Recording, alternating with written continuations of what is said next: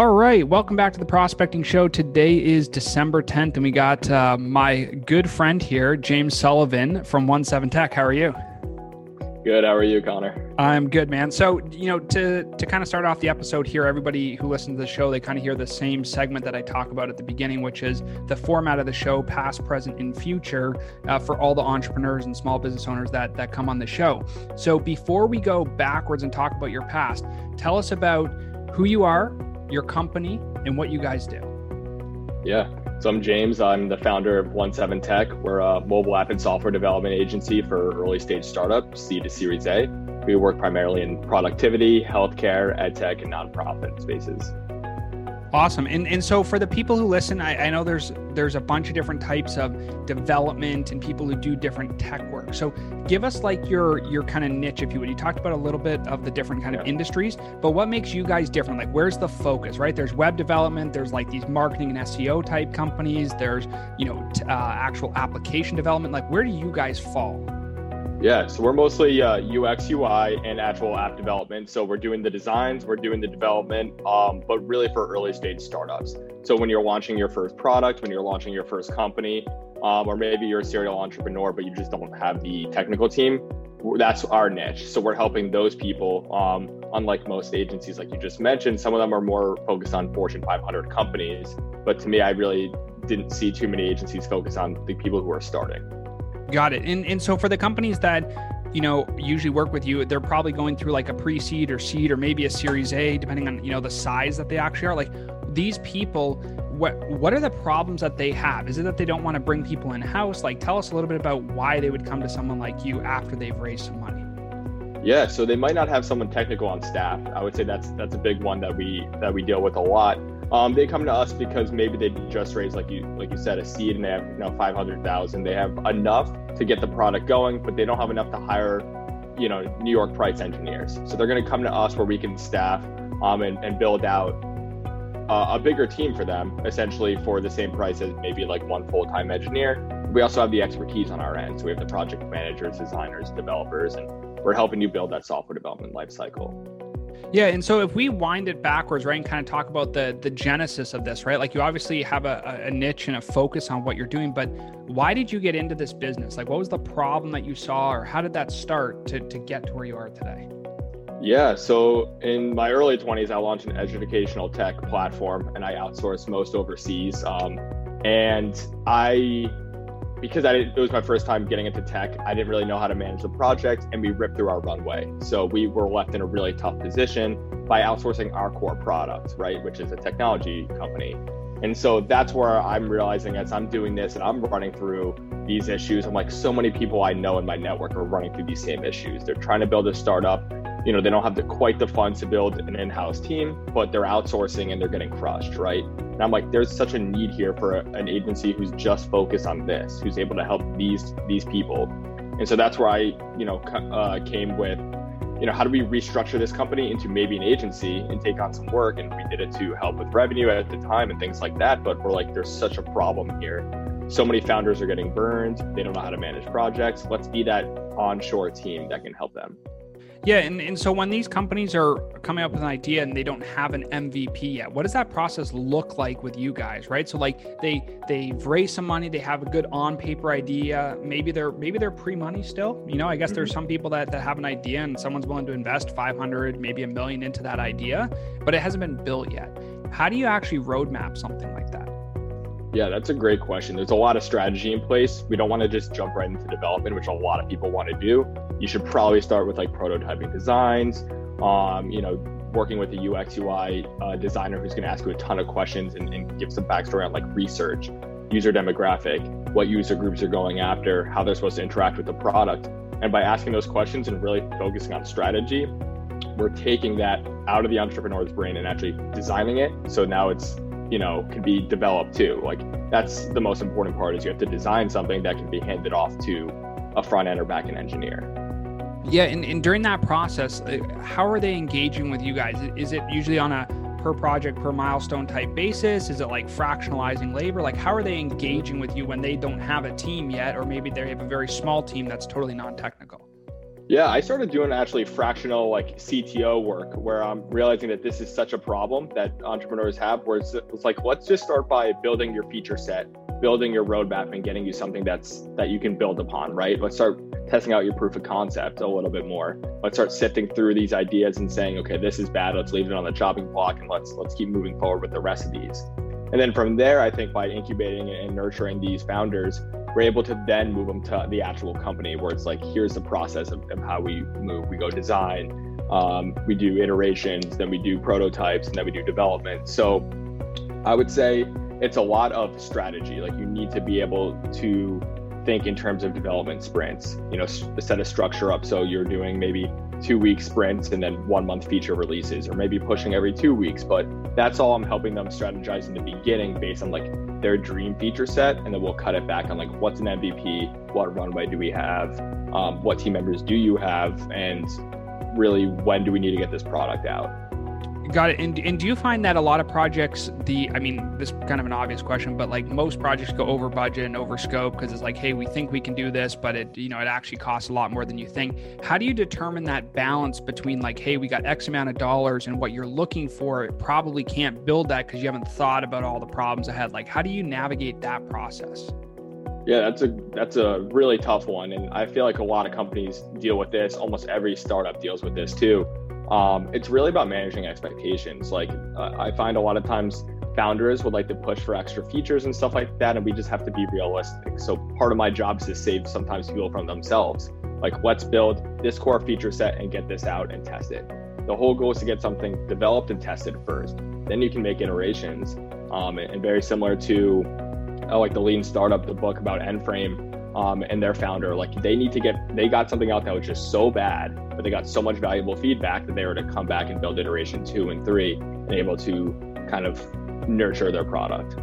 Yeah, and I think that's kind of an important part, right? Because there's a lot of people that go from idea creation down to paper, and that transfer just doesn't happen the way that they think, right? Like in their mind, they're thinking, this is what it's going to look like, this is how it's going to function, this is what the visual piece is, and then they build it and they're like, man, that's actually not really what I had up here. So that knowledge transfer, how do you help people with that? Like what's that process look like most of the time?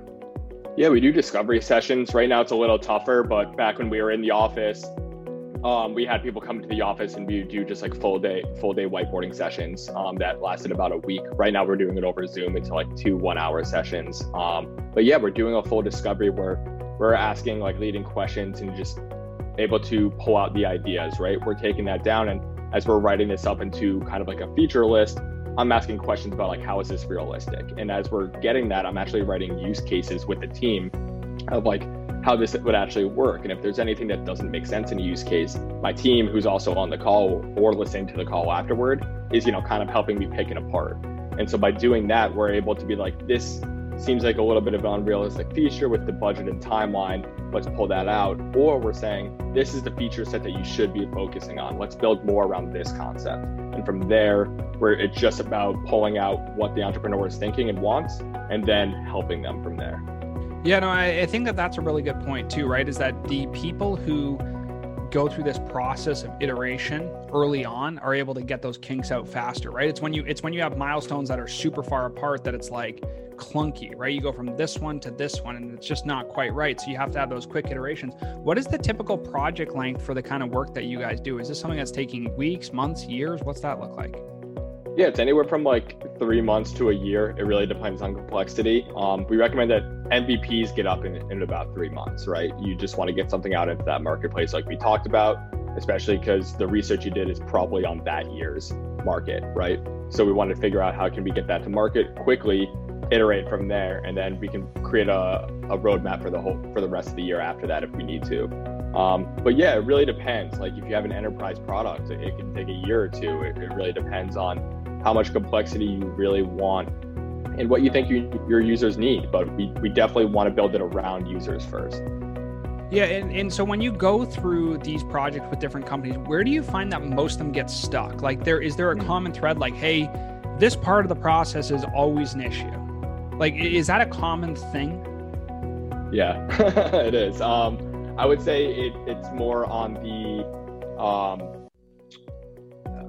it's like a weird phase. It's like sometimes you founders, this is their baby. It's really hard to, accept help, right? And that's my job. So it's more like they would like everything, and sometimes I'm trying to push in their best interest to cut down on that. And so that's why I'm really here to, like I was saying, save founders from themselves sometimes, because we want to get something. I keep saying it over and over, but we want to get something to market, right? And so I would say that issue of just wanting the world in the beginning is tough, especially because sometimes when we're comparing competitors, they're comparing themselves, who maybe just raised 500K or something like that, to a product with 20 million in revenue and 200 people on their staff. And so it's a little bit of like, let's wait until we build up, let's wait to get you there. But there is a structure, like there is a roadmap. So I would say it's really saving the team from themselves sometimes. And let me ask you this, for the projects that you've worked on, right? I've worked on big projects and small projects. What's the preference for you? Do you like these like small, focused, not a lot of scope creep, maybe lower kind of margin, smaller projects? Or do you like the Goliath ones that are just dragged out? Like what's the preference? Ooh, I personally like the longer ones. I like the ones where there's constant iterations though. So we have V1, this is everything we're gonna hit in V1, we're gonna release it to the public, collect feedback, go V2. So I like longer roadmaps just because it's fun to be part of a project that we can help get to Series A. Like that's the whole goal here. And I like to see that on my side, that the entrepreneur or their team is invested, like they're ready to go. They're ready to go for the long haul. Sometimes with the one-off projects, they might come back in a few years, which is great too. But sometimes they go off and they do their thing, and that's great as well. But sure. I love being involved in projects that can be built upon. Yeah, and from your experience so far, what makes a good project or a good customer over all the different things that you've worked on? Like, what makes something successful? I'm sure communication's a big thing, but even before that, like, how do you decide and evaluate these opportunities? Yeah, someone who's open to feedback. That's like the number one thing here. You obviously are very attached, but someone who is open to feedback and a little bit of like, when somebody raises or a company raises capital, like that shows a level of investment on their part, because that's a very hard thing to do. So you're showing, it shows that the internal team that we're assisting with is very structured. They have a solid proof of concept, and they're doing their due diligence as well. So when they're working full time on this isn't a side hustle. I mean, that's insurance to our team, and we love that, obviously. So I think it's really about someone who's open to feedback and someone who's doing the work on their end and not just trying to delegate all the work to us, because it's just as much development as it is marketing, strategy, sales, everything else. Yeah, and how do you see all that blend together, right? You kind of brought up a good point, like, hey, there's the marketing strategy, there's the business strategy, there's maybe the investor strategy, right? If they've taken in that money, plus then there's this whole tech stack. So how do you accommodate for all those different arms in the business? Because at the end of the day, you're really focused on the tech, but like all those other things still matter. They still exist. They're very real. They probably impact projects. So like, how do you manage all those other different facets of the business? Yeah, it is a lot of communication for sure. Like we want to definitely understand what the stakeholders, if it's investors, want. We want to understand what the marketing team is looking for. Sometimes we'll build like in line with the marketing strategy and things like that. I think it's really about a team. If you can work together where we have our process, which is built for success for the client, and they have their process, but then we can connect the bridge there, and they're not trying to interfere with our process. That's the companies that work the best with us. Because we understand the software development lifecycle is something that's very hard to master, obviously. That's why otherwise everyone would be doing it.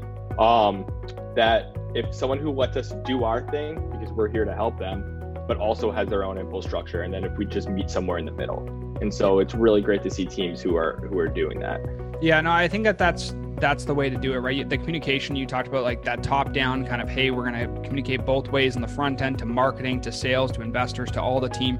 That's definitely the most important part of the project. And with you being, if they are a tech company, not another company that just needs tech, but an actual tech company, then it's even more important for the deliverable that you have to be working. So give us a little bit of background. I like to keep most of the episodes fairly short here on the Prospecting Show, but give us a little bit of background about two things. Number one, your ideal customer. I know you talked about that earlier, but talk about your ideal customer and then how those people can reach you, whatever the best channel is for that.